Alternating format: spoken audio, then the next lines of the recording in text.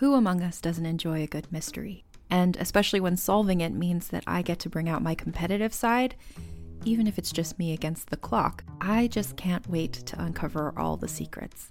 So June's Journey is a game that is completely up my alley, and I think you'll love it too.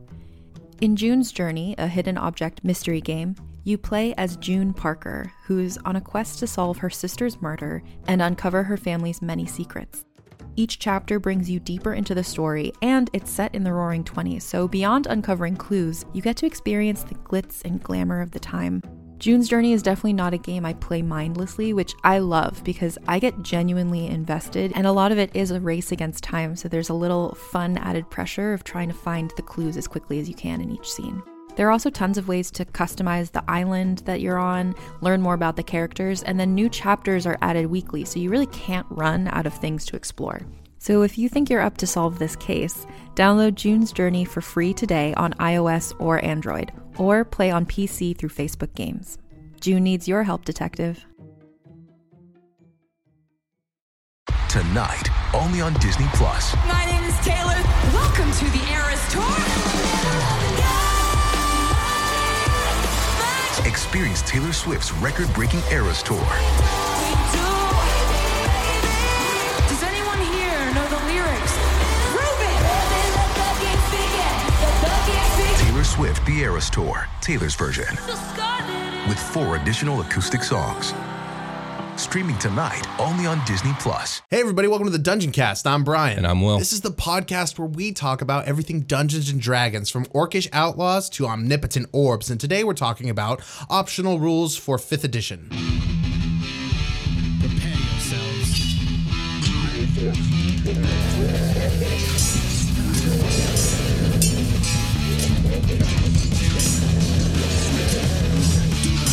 I cast Fireball.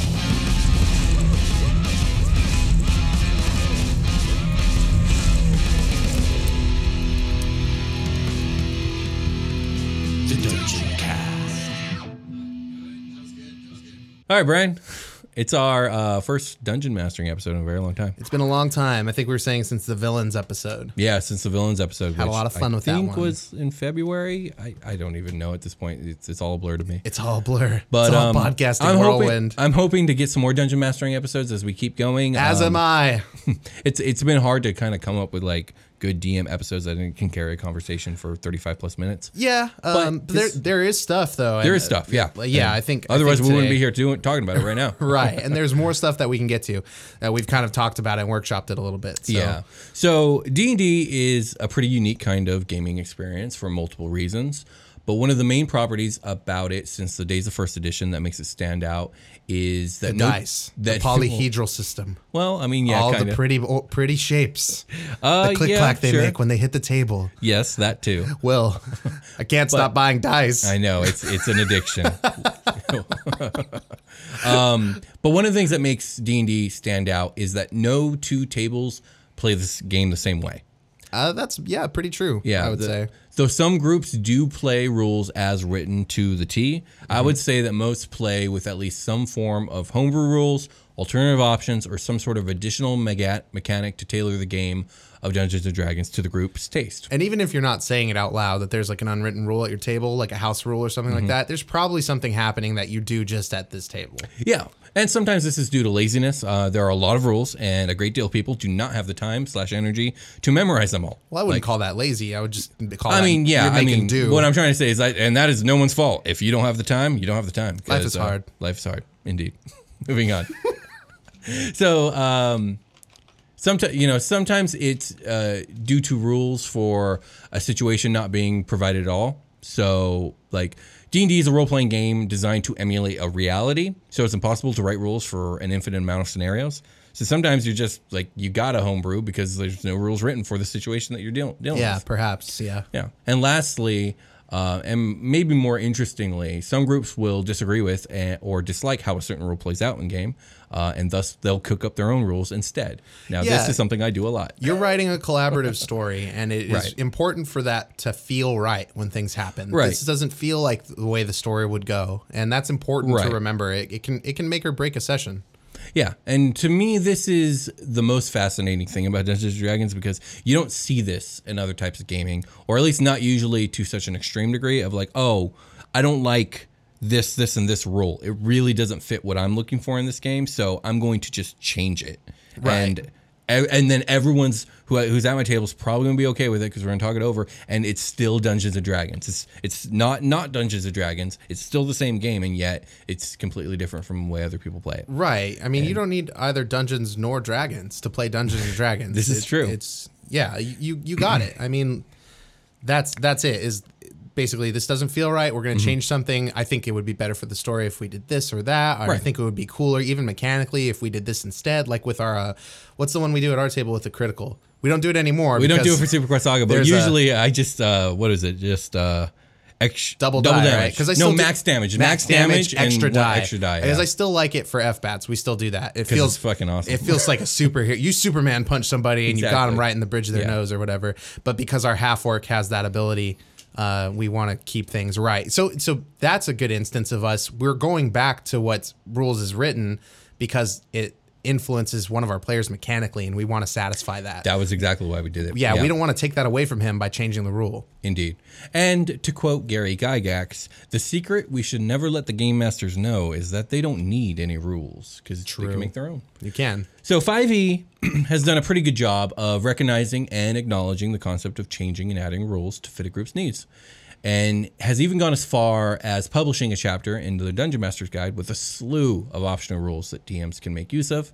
And these are the ones that I've chosen to talk about today. Honestly, there's so many, there's probably going to be a second end to this episode. We'll do it. Optional rules too. Yeah, I'm sure there's a lot of stuff in there. Yeah, because you before we started recording, you talked about like 3 or 4 optional rules. I was like, shit, I ain't fucking add that in here, and I got like 7 pages of notes to look at. I think we'll leave my bit for the endish episode before the long rest. Sure. We will be talking in length about FBATs a little bit because I've implemented almost everything I brought up. We've implemented in that game. Yeah, I think it's a great idea. So let's get into it. First, I want to talk about proficiency bonuses, which is what is used in the game, versus the optional rule of proficiency die. So the idea of proficiency die basically adds an extra level of randomness to the game and makes the idea of mastery of a thing a less reliable indicator of the success of said thing. Sure. So essentially, rather than having a flat proficiency bonus number that increases as the character levels, instead characters have a proficiency die that they can add to rolls to make where their proficiency is relevant. It starts as 1d4 and increases as the character levels. So from levels 1 to 4, it's a d4. From levels 5 to 8, it's a d6. From levels 9 to 12, it's a d8. 13 to 16, it's a d10. And 17 to 20, it's a d12. Interesting. So rather than, because I think it starts at a +2, normally, the proficiency bonus. Yes, I think so. And it ends up as a +6 by the end. This, again, it's an interesting way to add randomness to the whole situation. Yeah. Now, interestingly enough, this is actually what the initial idea for 5e was when Wizards was developing 5e. When the playtest of D&D Next was released, proficiency die was the written rule. Okay. I remember because I played it. Oh, okay. Yeah, but because Wizards of the Coast really wanted to separate the competence between a low and a high level character in a more consistent manner, they ended up changing it to a flat increasing number. All right. So yeah, I like that though. I can only ever do this bad at a thing, which is say your proficiency bonus +1. So at level 20, I should only ever be getting a 7 as my minimum factor because which is still a failure, which is I like that about Dungeons and Dragons is there's always the capacity to fail, just like real life. Right. I mean, unless you're like a giant monster or something like that, and then you pass like certain things automatically. It's true. But as a player, there are certain abilities, I'm sure, that kick in that make you potent because you can succeed at something. Yeah, and that's the trade-off too. Like I like exactly what you're saying about the flat proficiency bonus. I love that it's like, oh, okay, so there's kind of a floor here where it's like once you're so good at something, as in real life, you're probably almost never going to flub it. Yeah, you're still going to flub it every once in a while. Yeah. But what's cool about the dice is there's always that chance of doing real good at a thing, which always feels really good. Yeah. Especially since you add your proficiency to your attack roll. Oh, yeah. So that could be a D12 plus a D20 for your attack roll. Sounds pretty sweet. You can get some ballin' numbers with that. And then on top of it, I think everyone can agree rolling extra dice always feels nice. Oh yeah. Yeah. I just especially love the D12. When are you rolling that thing? Yeah, exactly. When you're level 17 to 20, apparently. Yeah, okay. So any other thoughts about proficiency die? Only that, like, when would you want to implement this system? What style of game, what kind of outside factors would cause this sort of thing to, like, give you that varying ability in your successes, where you can do a lot better, it sounds like, than you ever could with the flat system? This is a system for a group of people that like the randomness factor of D&D. Right. And really want to lean into that, because I think a lot of people like the idea that you could roll a die and flub so bad that you accidentally stab your friend. And even though that's not realistic, yeah, there's a certain hilarity to it. And true. I mean, we talk a lot about roleplay. We talk a lot about all the different aspects of D&D that are great.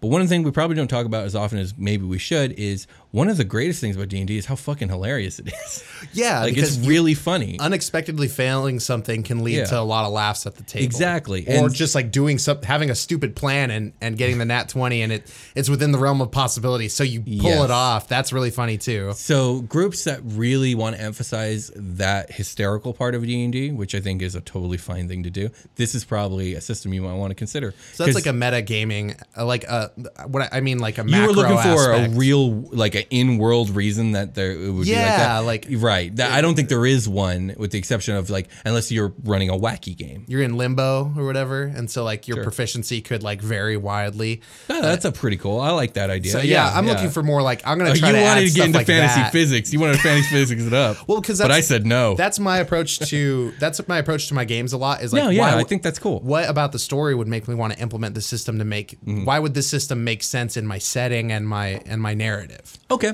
Well, I think my reason still stands to that question. Absolutely. I just like seeing both sides of it, because I have that different approach, and I know a lot of people. I think it would be funny to run a one shot with this implementation. Yeah, absolutely. There's so many things. It's like, oh, that would be so great in a one shot. Like, yes. I wouldn't want to commit to it, but I would like to dip my toe. Well, because we've never really tried it, right? Yeah, exactly. So like, if we do a one shot, there's little consequence. You don't like commit hard to this rule, right? Or maybe you can slip a game in where you're like, I mean, we can't do that on our game because we want to keep it consistent throughout. But with a long-term campaign. Yeah. Okay. Well, I think we can move on from proficiency dice. Yeah. To the next optional rule called hero points. Yes, this is one of my favorites. So this is something I felt like you were probably familiar with, because I thought it was something you use in FBATS. We do. We run hero points. So let me explain it, and then you could talk about your experience with it. Sure. So hero points are an interesting mechanic designed to give campaigns set in an epic fantasy or mythic fantasy a little extra oomph to their characters. The idea here is that characters are more like superheroes and not mere adventurers.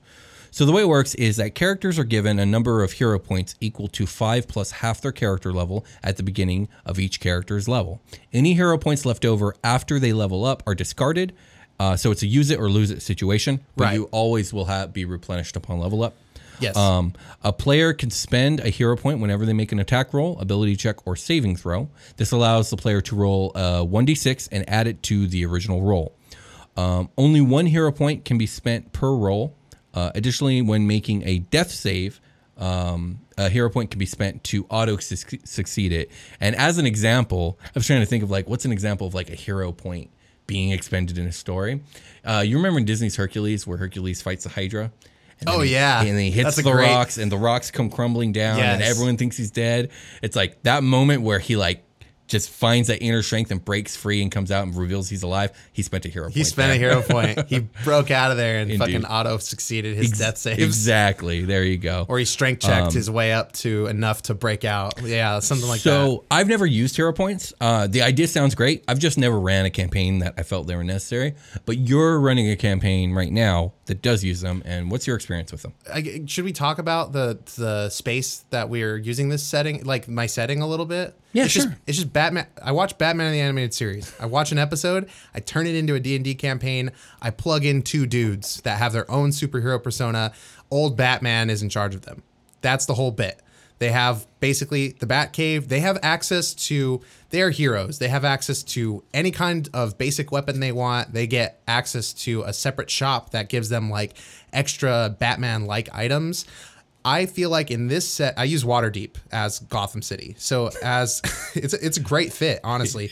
I'm currently kind of taking an Eberron approach to my Waterdeep, where I'm like adding technology and stuff like that, because I think it's a really cool reflavor. So the idea is that when they go into the game and fight bad guys, and there's something that they feel like a hero should be able to do, they can pump out these hero points to make those things happen.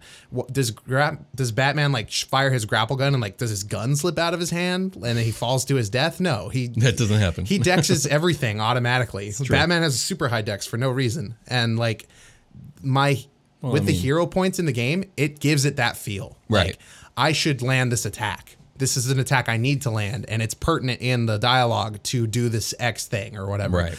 So I made some tweaks since implementing the system. I let them dump as many as they want at once. Oh, really? Because I was going to say that the rules say you can only use one at a time. We did that at first, I think, and then I was like, wouldn't it be cool to like my players know exactly how many games before we level up because we're doing a certain milestone system. Yeah. So if they want to save them all for the final boss fight and like land every attack, like for sure, like whatever, man, that's super cool. Like you saved up all your hero. Right. They usually have a couple points left by the time we level up, and they get dumped. I don't let them roll over. Yeah, that would be too much. Yeah, I think so. And now they're going to be level 8 soon in our canon later on. So that's going to be. It's 9. That's 9 points. They get a lot, and we're going to spend a lot of sessions at that level. So I think it gives the player that little extra edge that giving you a hero, like a superhero, should give you. Right. Absolutely. Excellent system. It sounds like a fun system, and I mean, you're literally using hero points for a hero game. So yes. I think it works out. All right. Well, let's move on to the next optional rule that is listed in my notes. The additional ability score option, and there's 2 that we're going to talk about. So essentially, you have your strength, your dex, your con, your intelligence, your wisdom, and your charisma. Why not add another ability score? Okay, cool. In this case, the first ability score that is used as an example is the ability score of honor. Nice. So okay. This is a really interesting concept to me because speaking as a member of Western civilization, specifically as an American, I think the idea of viewing social interactions as being heavily influenced by someone's charisma is a pretty accurate representation when it comes to like our culture. Yeah. I think that's how our social interactions are influenced. That's how you make friends and, become a leader and all that stuff in our culture. There's some variations based off of social groups, but yeah, totally. But there are other cultures, both past and present, where charisma is not as important for social interactions as much as adherence to certain etiquette, customs, or codes. The stat of honor is designed for campaigns that deal heavily with such societies. So like nobility and stuff. Not just nobility, but like if okay, let's use Name of the Wind again. Yeah, let's do it. Okay, so there's second episode of Name of the Wind reference. Let's go. There's a society of warriors called the Adem. You know this because you've read these books, who have to follow the Lethani. Okay, these are big. Is this going to be spoilers? Kind of. This is kind of like spoilers for Wise Man's Fear. A little bit, but yeah, I'm gonna very, very scantily touch. I like the way you're going with this a lot. And following the Lethani is like a philosophical, almost a religious, life teaching and way to live your life. Right. And the Adem say, you're constantly learning. You never stop learning to what be what the Lethani is. Yeah, exactly. And everything they do is either of or not of the Lethani. And if it's of the Lethani, it's good. And if it's not, it's bad. But what that is, is kind of up for interpretation. It's hard to figure out. But everybody also knows what it is. Yeah, but also like there is this inherent understanding throughout the culture. Like everyone seems to be on the same page about it. And so if you were to run a game with the Adem culture, I would use honor as your adherence to the Lethani and your understanding of the Lethani. That's okay. Do you understand where this honor I get stat exactly comes in? where what you're saying. It sounds like it could still get hairy just because of the way Rothfuss writes that portion of the book. But I like maybe it shouldn't be so loose in your game. Right. But it's loose and it's not. It's a really kind of confusing. It's confusing in the book for a while. But do you see what I mean by like charisma is not really a factor in those social? Because the main character deals with the Adem. and he is super charismatic. His charisma stat is not helping him. It hurts him more than it helps him. Exactly. So, okay, you understand. Yeah. Like in the way you would go into a courtroom and like start calling the judge your homie. Like, right. That's true. And even though the judge is like, let's go get coffee later, they're like, this is my court. You can't talk like that. Even though they're totally into it on the inside. Yeah, absolutely. Something like that. Okay. So the honor ability score is designed to represent a character's devotion to a code of conduct. It represents their inherent understanding of said code and their perceived standing in society by others. So others may not know your honor score, when it comes to the metadata, but if you are a character with high honor, the people around you understand, this is a person of high honor. Yeah, and people of high honor will this is a person with you who has a deep understanding of the Lethani. Yeah, so, yes, exactly. So the idea is that this guy called me your honor. Good. The idea is that in certain social situations, the honor score will be used for checks instead of the charisma score. So some of the examples for honor checks given are when a character is unsure how to act with honor, surrendering while trying to save face, determining another character's honor, trying to use proper etiquette in delicate social situations, and using one's honorable or dishonorable reputation to influence someone else. Wow. Okay, you're getting into a deep level of the game. Yeah, dude. How deep does your world building go? Do you have a certain way of speaking? Because that could be interpreted a lot of ways. You roll the D20, you get high, the DM tells you what you need to, the types of things you need to say. Mm-hmm. Like, this person would like it if you address them as this sort of thing. Right. Or do you just hand wave it? Do you roll that D20 and it's like, okay, you have the conversation, it goes well. You could do it either way. Right. You could do it. Of course, you could do it either way. Unlike other ability scores, honor cannot be increased with normal ability score raises. Okay. Instead, honor can either be awarded or reducted at the DM's discretion based on the character's actions or decisions. Oh man. A character's honor score cannot surpass 20 like all the other ability scores. So this is a really cool concept. I would love to be involved in a game, if I had the time in life to do so, that use this honor system. Oh yeah, I think it's really cool. It sounds like it adds a level of depth, right? And it can quantify something that a lot of games probably already use. It's like something like, I always wonder about that, like how much your table etiquette in the role play affects the way the DM is responding to you. Mm-hmm. And I'm sure that's just dungeon master to dungeon master to dungeon master, but I would love to see a game that does that. Maybe if there's a crit roll or something that you guys know about, point me in the right direction. If there's somebody doing something like with this honor stuff, I want to see the variations. If you guys could point me in the right direction. Yeah, that'd be cool to see. So we're going to talk about one more example of an additional ability score, and this is the sanity score. So sanity is... Did we use this, by the way? No. So I know you're referring to our horror game, The Dredge and Shadowmire Keep, which is again on Patreon. Sorry, we're talking about all our Patreon games right now. We didn't use sanity. We used something else, which we will talk about after sanity. Okay. But something similar. Okay. So the sanity is an ability score that can come into play in a campaign dealing with cosmic horror or Lovecraftian horror. As we talked about in the Great Old Ones episode, Lovecraftian horror deals with beings from beyond normal reality, capable of driving men insane with a mere glimpse. The unfathomable. Or with a touch of communication. They've got the Davy Jones. A character with a high sanity score will have a greater chance at remaining level-headed when dealing with such things versus a character with a low sanity score who will probably go insane. Sanity checks are used for instances a character is attempting to recall lore about alien creatures of madness, deciphering the writings of a madman affected by said creatures of madness, or learning dark forbidden magics probably developed by creatures of madness. I love it. Other examples for sanity checks include deciphering text written in alien languages that threaten to break one's mind, and comprehending alien magics. Sanity saving throws can be called for when a character sees a far realm or other alien realm entity for the first time, being subjected to a spell or magic that affects their mental stability, or passing through a reality built on alien physics.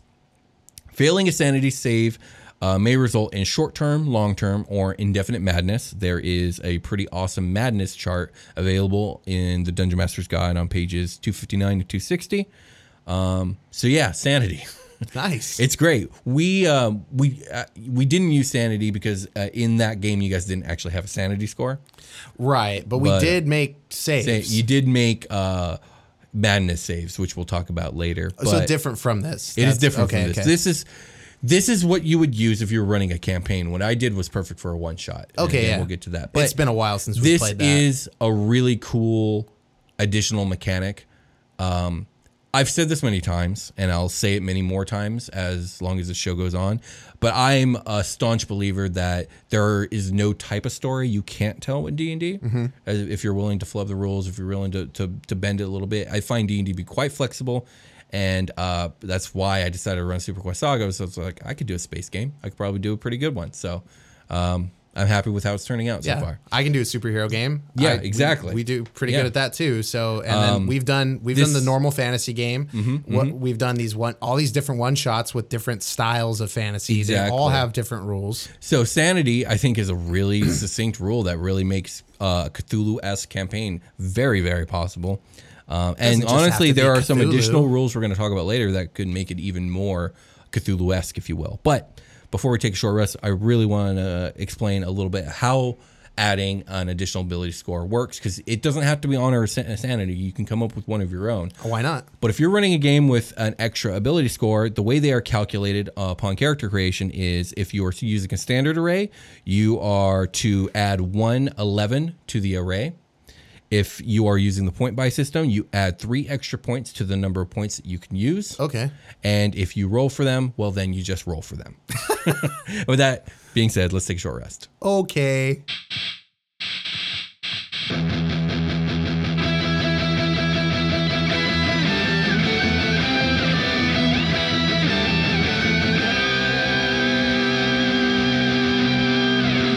Selling a little or a lot? Shopify helps you do your thing, however you cha-ching. Shopify is the global commerce platform that helps you sell at every stage of your business. From the launch your online shop stage to the first real-life store stage, all the way to did we just hit $1 million stage? Shopify's there to help you grow. It doesn't matter if you're selling scented soaps or offering outdoor outfits, Shopify helps you sell everywhere. From their all-in-one e-commerce platform to their in-person POS system, wherever and whatever you're selling, Shopify's got you covered. Shopify helps you turn browsers into buyers with the internet's best converting checkout, 15% better on average compared to other leading commerce platforms. And you'll sell more with less effort thanks to Shopify Magic, your AI-powered all-star. It's like I said before, Shopify is going to take your business no matter what stage it's at and elevate it to the next level. Shopify powers 10% of all e-commerce in the U.S., and Shopify's the global force behind Allbirds, Rothy's, and Brooklinen, and millions of other entrepreneurs of every size across 175 countries. Plus, Shopify's award-winning 24/7 help is there to support your success every step of the way. Because businesses that grow, grow with Shopify. Sign up for a $1 per month trial period at shopify.com/dungeoncast. All lowercase. Go to shopify.com/dungeoncast now to grow your business no matter what stage you're in. Shopify.com/dungeoncast. Hi, I'm Madigan from Your Angry Neighborhood Feminist, a podcast that explores the world through a personal feminist perspective. Check out new episodes Mondays and Fridays for a wide variety of topics and news episodes. Listen wherever you get your podcasts. Rage on. Hey everybody, welcome to the part of the episode we're not talking about the last thing we're Welcome talking to about. Dungeon Cast After Dark. Welcome to Dungeon Cast After Dark with Brian and Will. Welcome to the short rest. We turn the lights down way low. I love you. I also love you. I love you with the lights down low. I love you with the lights on. I can't see you ever, so if you can hear the sound of my voice, thanks for listening to the show. Hey, we're talking a lot about, I know we weren't going to talk about the things we're talking about in the last part of the episode, but it's kind of pertinent. So we are going to talk about some of the things we're talking about in the last episode, like where you can find all the live game stuff we're talking about. If you are confused about what we're talking about in the episode and you want to see what's up, you can catch it on our Patreon, man. All of our live game stuff is available to you if you pledge $10 or $10 or more. You can see every live game we've ever put on recording. This is true. It's pretty dope. There's a lot of hours of content at this point.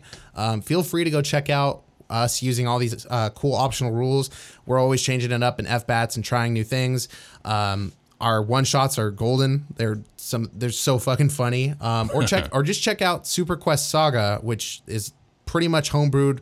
It's tore up from the floor up with homebrew. It really is. And it's awesome. I mean, it's a space opera, future fantasy game. And this one isn't on Patreon. It's actually just on YouTube. Free for anyone to watch. It's also a podcast, so you can download on any podcast app that you listen to. And we're running a contest to promote it in general, actually. So we're giving away a book called Descent into Avernus. It's the newest D&D book coming out in September. And if you are interested in said book, you can enter to win it by sharing an episode or a link to an episode of Super Quest Saga, our D&D live play on YouTube. And if you share it on Twitter with the hashtag SuperQuest, I'll go ahead and find that and you'll be added to the list. If you share it on some other social media, you can let us know by sending us a screenshot to the digicast@gmail.com, or you can send it to me on Twitter and let me know. And that'll work too. Yeah, that's our, we probably haven't plugged our email in a long time or our Discord, but we have a Discord. There's a link for it below, or you can reach out to us at thedungeoncast@gmail.com. Really just check out the show notes. And if you want to see anything else we're involved in, you can catch it down there. If you want to enter the contest a second time, you can go to the Dungeon Cast on Instagram, find the Descent into Avernus post, tag 2 people, recommend Super Quest Saga to them. You will be entered in our contest. With that being said, we should probably get back to the show.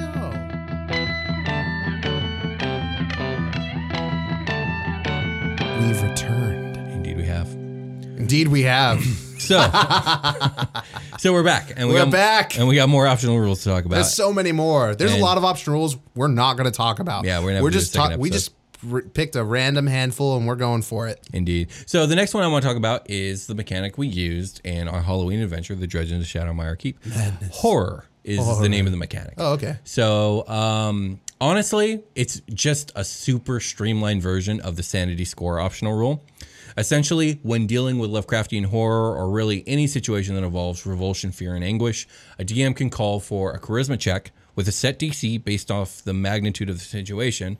A failed save brings us back to the 3 madness charts we talked about earlier. Okay. So, I mean, just super streamlined. It's, something fucking horrifying happens. We'll roll charisma checks. I think I only managed to drive one of you insane. Me. Was it you? Yeah. No, 2 of you insane. Because I know I got Freeland's character, the kobold. Oh, that's right. God, what was this kobold's name? I can't remember. Oh, he was our hero. Yeah, he was a hero. That's for sure. None of you other ones were. You're all a little bunch of shitbags. I was a shitbag. I was a big fat shitbag. But yeah, that was fun. Basically, like, I'll keep the spoilers light, but like, there would be certain creatures that you would come across that were like, try and break your mind. Lovecraftian style. Yeah, there was like shows. Certain events that would happen. There were certain traps that got sprung, and so I loved making you guys make those madness checks. It was great. I think I failed at the flying dildo. The flying dildo. Please don't call it that. That was my favorite monster in the whole goddamn thing. I was like, I can't help what it looks so like. Cool. You called it a flying dildo. I was like, fuck, it does look like a flying dildo. It's got legs and wings, but it is what it is. All right, moving on. All right, it's a flying cucumber. Sorry. So the next optional rule we're talking about it's actually 2: healing kits and healing surges. Now, these are optional rules that can either make healing characters a lot easier or a lot harder. But if you ask me, both work extremely well for low magic / no magic campaigns. I'm looking at this for FBATs also. Oh, are you? Okay. Yeah. So the healing kits rule is essentially makes it so characters cannot expend hit die during short rest unless they use one use of a healer's kit per die. Okay. This makes healing difficult and costly. And it can be a great mechanic for a gritty and brutal no magic campaign. Can you imagine? This is the only healing you're getting. It's between levels, and you're paying the price every single time. And it's like, do I use this healing now, or do I try and save it for later? That could be really brutal. Right. So I'm trying to implement hero points to cost since I allow like lots of different uses for them. Yeah. I want them to have to expend a hero point you can do things like a short rest costs a minute, but it's a hero point also or something like that. I like that. That's cool. But to kind of curb the abuse of that, I would implement a system like this where it also costs to heal yourself, where you have to use one of these kits. Okay, I like that. Or something like that. Yeah, I think I have a different system than like a kit necessarily, but essentially it's the same thing. Yeah. So again, that's to me, for me, it really complements of like, I want a really gritty, brutal, like death is like a real thing. Injuries are a real thing. Exactly. And they are to Batman. Yeah. And there is no magic. There is no cleric. So like, I think that would be a really cool rule. The second rule, though, is the Healing Surge rule, which allows characters to actually heal mid-combat. As an action, a character can use a Healing Surge to spend up to 1/2 of their hit die to heal. Roll each hit die and add your Constitution modifier. Once a character uses a Healing Surge, they cannot use another one until after a short rest. Under these rules, a character regains all hit die after a long rest and half after a short rest. See, that's something we homebrew all the time. I always let you guys have all your hit die back after a long rest. The rule's supposed to be you guys only get half of them back per long rest. Oh, wow. Yeah. And that would make things a little more tough. We have, our sessions have very long days. Yeah, they do. And then very long gaps of time between sessions. It's like, oh, by the way, it's been 2 weeks since last session. Yes. So it's episodical in that way. Yes. And they do that a lot in the Adventure Zone also. So they don't, but they don't really take, you don't really take a lot of short rests in that sort of scenario. But we are short rest machines in Saga, so we're finding a way. Yeah, you guys do. So for me, the Healing Surge rule is also good for a low/no magic campaign that wants to, rather than go the greedy brutal path, wants it to be low magic, but also still just feel like classic D&D. You know what I mean? It's like, so like the power level stays the same, but there's also just no magic, and that's okay. Yeah, I mean, and so you're not missing out on these features of the game, like healing, which is important. Exactly. So I really like both those rules. I really feel like they got their place, and I've never used them. I don't think I would use them. I don't run either of these types of campaigns, but I can appreciate them for what they are, and I think they work. I think this one's really cool, and like I said, I'm looking to add it to the system. Absolutely. I'm basically building like a very unique like dungeon. I don't know if it's good or not. I'm just trying it. Oh, for sure. Yeah. Yeah, okay. Well, the next feature is up, and extra action options during combat is the feature. So, okay. A lot of people moving from 4E to 5E were a bit jarred at the difference, and I think a lot of players, especially ones that picked up fighters, kind of started to get bored in combat. A little disappointing. It can be a little boring because it's like, one. well, I attack because I'm a fighter, so I fight, right? Yes. Versus like 4E, you have like, well, I have all these encounters. It's really tactical in 4E. Like every different power does a different thing. Yes, even your basic fighter's got like there are lots of cool ways to run a fighter in that game too. Yeah, and there's lots of cool ways to run a fighter in 5E, and I don't think it's personally boring, but I can understand where that concept comes from. And so, a lot of people are like, that guy next to me can make a giant fucking fireball, and I'm just swinging this sword. Swing the sword 3 times. Yeah, but So basically, this option gives a character, you could do this on an individual level or for the entire group. It gives a character or characters different options they can take during their combat that aren't just attack, dodge, disengage, hide, and all those other ones. Sure. And some of them are pretty cool. Some of them I'm like, but let's talk about all of them. So first one, climb onto a bigger creature. If a creature wants to jump onto another creature, it can do so by grappling it. A small or medium creature has little chance of making a successful grapple against a huge or gargantuan creature. However, unless magic is granted the grappler supernatural might. As an alternative, a suitably large opponent can be treated as terrain for the purpose of jumping onto its back or clinging to a limb. So essentially, it's like you make a strength or dexterity check to jump onto a creature and share its space. Nice. And it's a contest, so it'll be like your strength versus their strength, or your dex versus their dex, or however, whatever makes sense for the situation. Yeah. Like if the creature's trying to buck you off, then yes. If it's not, then no. If the player succeeds, it shares the target space and clings to the body of the creature it has now climbed onto. While in the target space, the smaller creature moves with the target. So if the target moves, the creature on it also moves. And the creature on top of the target also has advantage on attack rolls, which makes sense. Like you can get that kidney shot real easy now. So what better advantage to have than to be like on something's back? Yeah, and this is fun for it's like I'm playing a barbarian and there's a Hydra. You know what? I want to climb on this motherfucker and just start stabbing it in the neck. There's a lot of players climb onto dragons because that's one of the best ways. It's gonna get away. It's gonna fly away. You can't get away from me if I am you, motherfucker. Let's go. I'm gonna stab you in the neck. A lot of times you can't even do that. Right. So the smaller creature can move around within the larger creature's space, treating the space as difficult terrain. The large creature... He's fucking Spider-Man all over this thing. The larger creature's ability to attack the smaller creature depends on the smaller creature's location and is left at your discretion, which makes sense. Like, having a hard roll on that wouldn't make sense. The larger creature can dislodge the smaller creature as an action, knocking it off, scraping it against the wall, or grabbing and throwing it by making a strength check contested by the smaller creature's strength or dexterity check. So it's a little bit give and take there. It can kind of be dangerous jumping onto something. You know what would be? I just thought of the fucking most hilarious shit ever. I need a stack of pre-written, pre-prepared character sheets that are easy to use. So it's not like huge spell lists or anything. Probably mostly fighters, barbarians, that sort of thing. Yeah. And make them like clones of each other. But pretty much you put a stack in the middle of the table. The Charask shows up. Everybody grabs one off the top. And this is how the plan that the town comes up with or whatever is like, we're getting on that thing's back and we're stabbing it in the neck till it dies. And this is what you have to do. I like Sick it. one-shot encounter. Hell Should yeah. only take 4 hours. So the next action is called Disarm. A creature can use a weapon attack to knock a weapon or other item from a target's grasp. The attacker makes an attack roll contested by the target's strength check or dexterity check. If the attacker wins the contest, the attack causes no damage or other ill effect, but the defender drops the item. Okay. The attacker has disadvantage on its attack roll if the target is holding the item with 2 or more hands, which makes sense, stronger grip.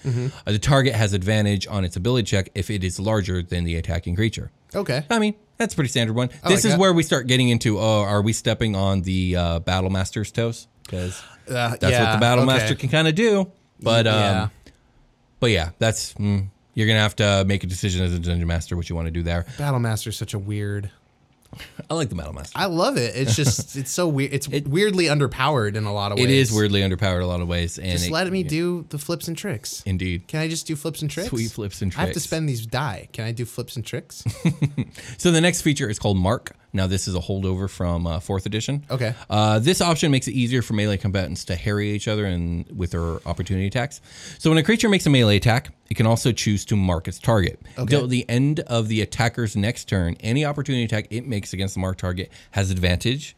The opportunity attack also does not expend the attacker's reaction, but the attacker can't make the attack if anything such as the incapacitated condition or shopping grass spell is preventing it from taking reactions. Also, the attacker is still limited to 1 opportunity attack per turn. So even though it doesn't use a reaction, it doesn't mean you can take more than 1 opportunity attack. Right. It's just if you need to use your reaction to make a save, exactly, you can do an opportunity attack and still make your save. Yeah, exactly. You get to keep your reaction is really the point here. And if you do make an opportunity attack, you have advantage. I really like this one.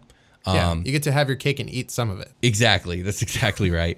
And for me, and I'll say for all of these, but for this one specifically, this is the type of additional option I would allow for like a champion fighter. Because like if you think the fighter is boring, perhaps there's no more boring fighter than the champion fighter who is just really good at fighting. It's the fighter of fighters. And so a little bit of extra options might be just what that's some versatility. I do like it. My strong body should allow me to do many excellent acrobatic-y and athletic-y things. Right, so why not these? Exactly.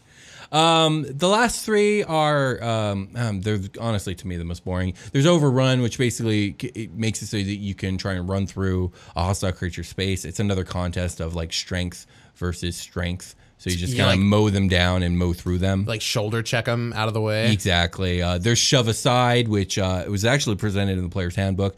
But it's just another strength check thing where it's like you try and push somebody 5 feet. Okay. Which could be tactically... devastating, but probably very rarely going to come up. So but it's a real thing. I should be able to push someone off a cliff. Yeah. Well, in the right, honestly, this scenario. Rule should not even be optional. Shoving aside someone should just be a thing you could do. I guess mechanically there's a lot of aren't there feats and stuff that allow you to push people also? I think so. Like like a charger or something like that. I know you can run and boot kick Sparta style somebody 5 feet. But honestly, feats are also optional rules too. They're not actually the standard. It's not a standard. Yeah, it's a variant. I know everyone treats it like it's a standard, so it kind of is a standard. It's like the human variant. It's like the human variant. Is it a variant? Yeah. It sounds like the Is staple. it the variant when it's the thing everyone uses? Yeah, because it's so much. And the other thing is stupid and no one likes it? It's not stupid. It just depends on how you want to allocate your stats. For me, the main problem is that the variant is really good. It might be considered the strongest of the races because of how good it is. But the flip side is that the standard human is it's just bad. It's just outright bad. There's almost no way or reason you would want it outside of roleplay reasons, like versus again, anything else. Yes, outside of roleplay reasons, I can agree with that. It is literally bad. That seems harsh. It is. I don't think it's it a plus one to everything, though. Plus one to everything sounds a lot better than it actually is. Most characters don't need a +1 to 4 of their stats. They really don't. Well, it kind of the argument is that, and you're missing out on a +2 to the most important stat, and you don't get any other features whatsoever. I mean, look at elves; they get 1 billion features. Dwarves too get 1 billion features. Tieflings get spell casting. Like, you get nothing. Yeah, and I really did. The variant made it so I was able to build Carter Huttenberg. Without the variant, I couldn't have made him. Right. I got exactly what I wanted. See, and it worked out. I have a lot of flaws. That character's got like a multitude of flaws. Yeah. But there's a lot. The things that I wanted Carter to be good at, he is because of the variant. Yeah, and exactly. I did momentarily consider the non-variant option, but it was the feat that really gave his feel in combat a uniqueness to him. Yeah. I took the alert feat, +5 to initiative, can't be surprised. That is defining for his combat nature. Like, that is how I role play the character. Absolutely. I also feel like the variant really matches the canonical representation of humanity in the world of D&D. You know, human beings are supposed to be the movers and shakers. They're the ambitious ones. They're the ones that get the stuff done. The specialized. So them having a feat at the beginning of their heroic lives just makes sense. Yeah. There's something I'm really, really good at. And it's unique to me. And it's why I'm a hero. Right. But moving on, the last extra action feature is Tumble, which is essentially like the dexterity version of Overrun.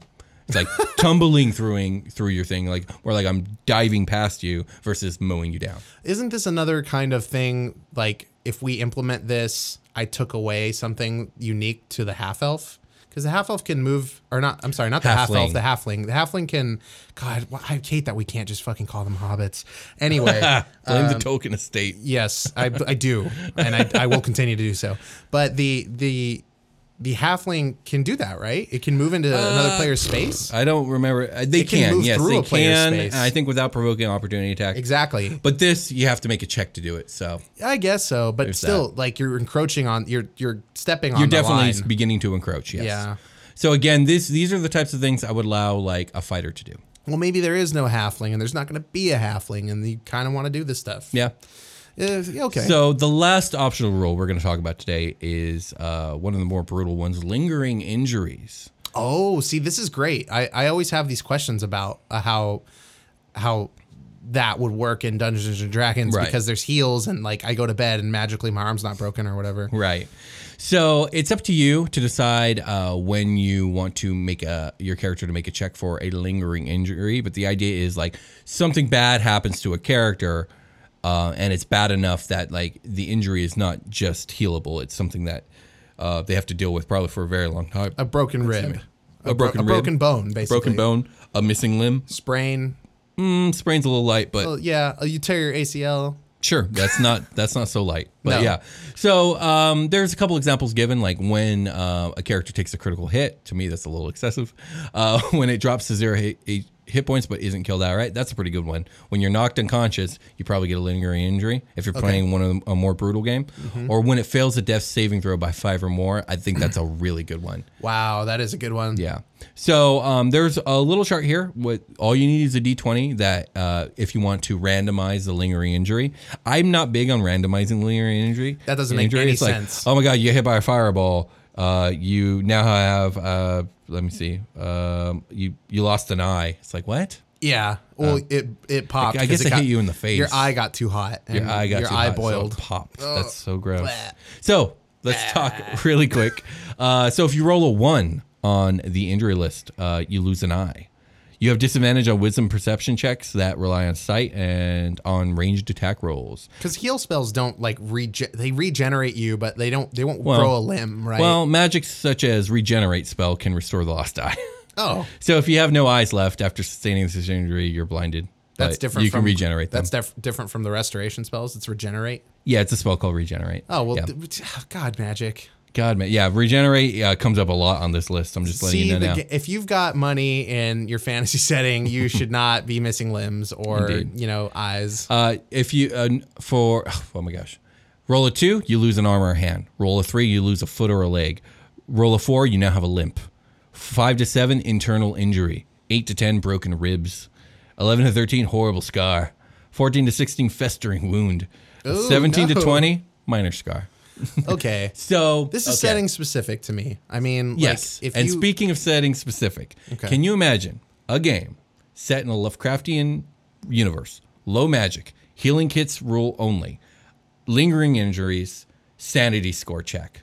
Now that's a good Cthulhu game. Yeah, and you're going to be rolling new characters. Oh yeah, without a doubt. You're going to go through 3, but it'll be fun. It'll especially as like things probably like level 4 or 5, you'll see your first death. Probably even level 3. I mean, because you don't want to be so brutal in the early levels. That's not fun for the players, right? I mean, if that's the campaign that you're running and everyone's agreed, like, oh, let's do a brutal campaign where like motherfuckers be dying left and right, then yeah, that's what you're going to want to do. I guess so. Just have 4 character sheets on you at all times. Pretty much.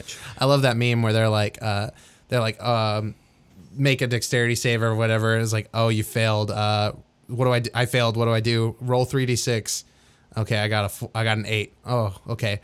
Roll another 3d6. I got a 14.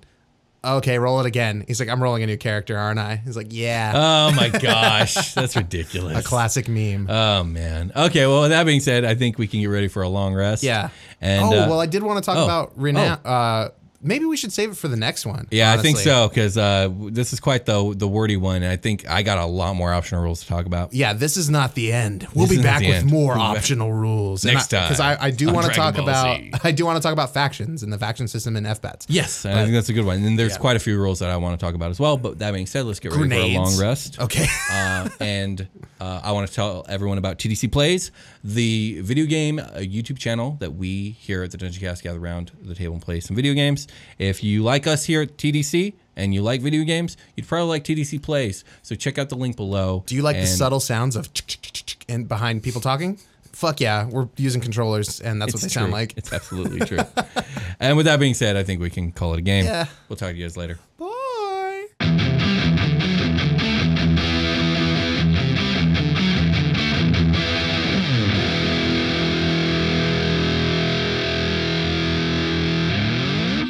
Dungeon Cast. Part Stephen King, part Chuck Palahniuk. Infected blends science fiction and horror into a pulpy masterpiece of action, terror, and suspense. James Rollins, New York Times bestselling author of The Judas Strain and Black Order. The Infected trilogy is an unabridged 3-season audio fiction series from #1 New York Times bestselling novelist Scott Sigler. Powerfully written, an unforgettable central character. Dallas Morning News. Infected is one hell of an exhilarating ride. Joe R. Lansdale, World Horror Convention Grandmaster and author of Bubba Hotep and Hap and Leonard. All 88 episodes, 53 hours of horror, are free and available now wherever you listen to podcasts. Sigler is the Richard Matheson of the 21st century. Infected is a flawless, thinking person's thriller. Jonathan Mayberry, Bram Stoker award-winning author of Bee Wars and the Joe Ledger series.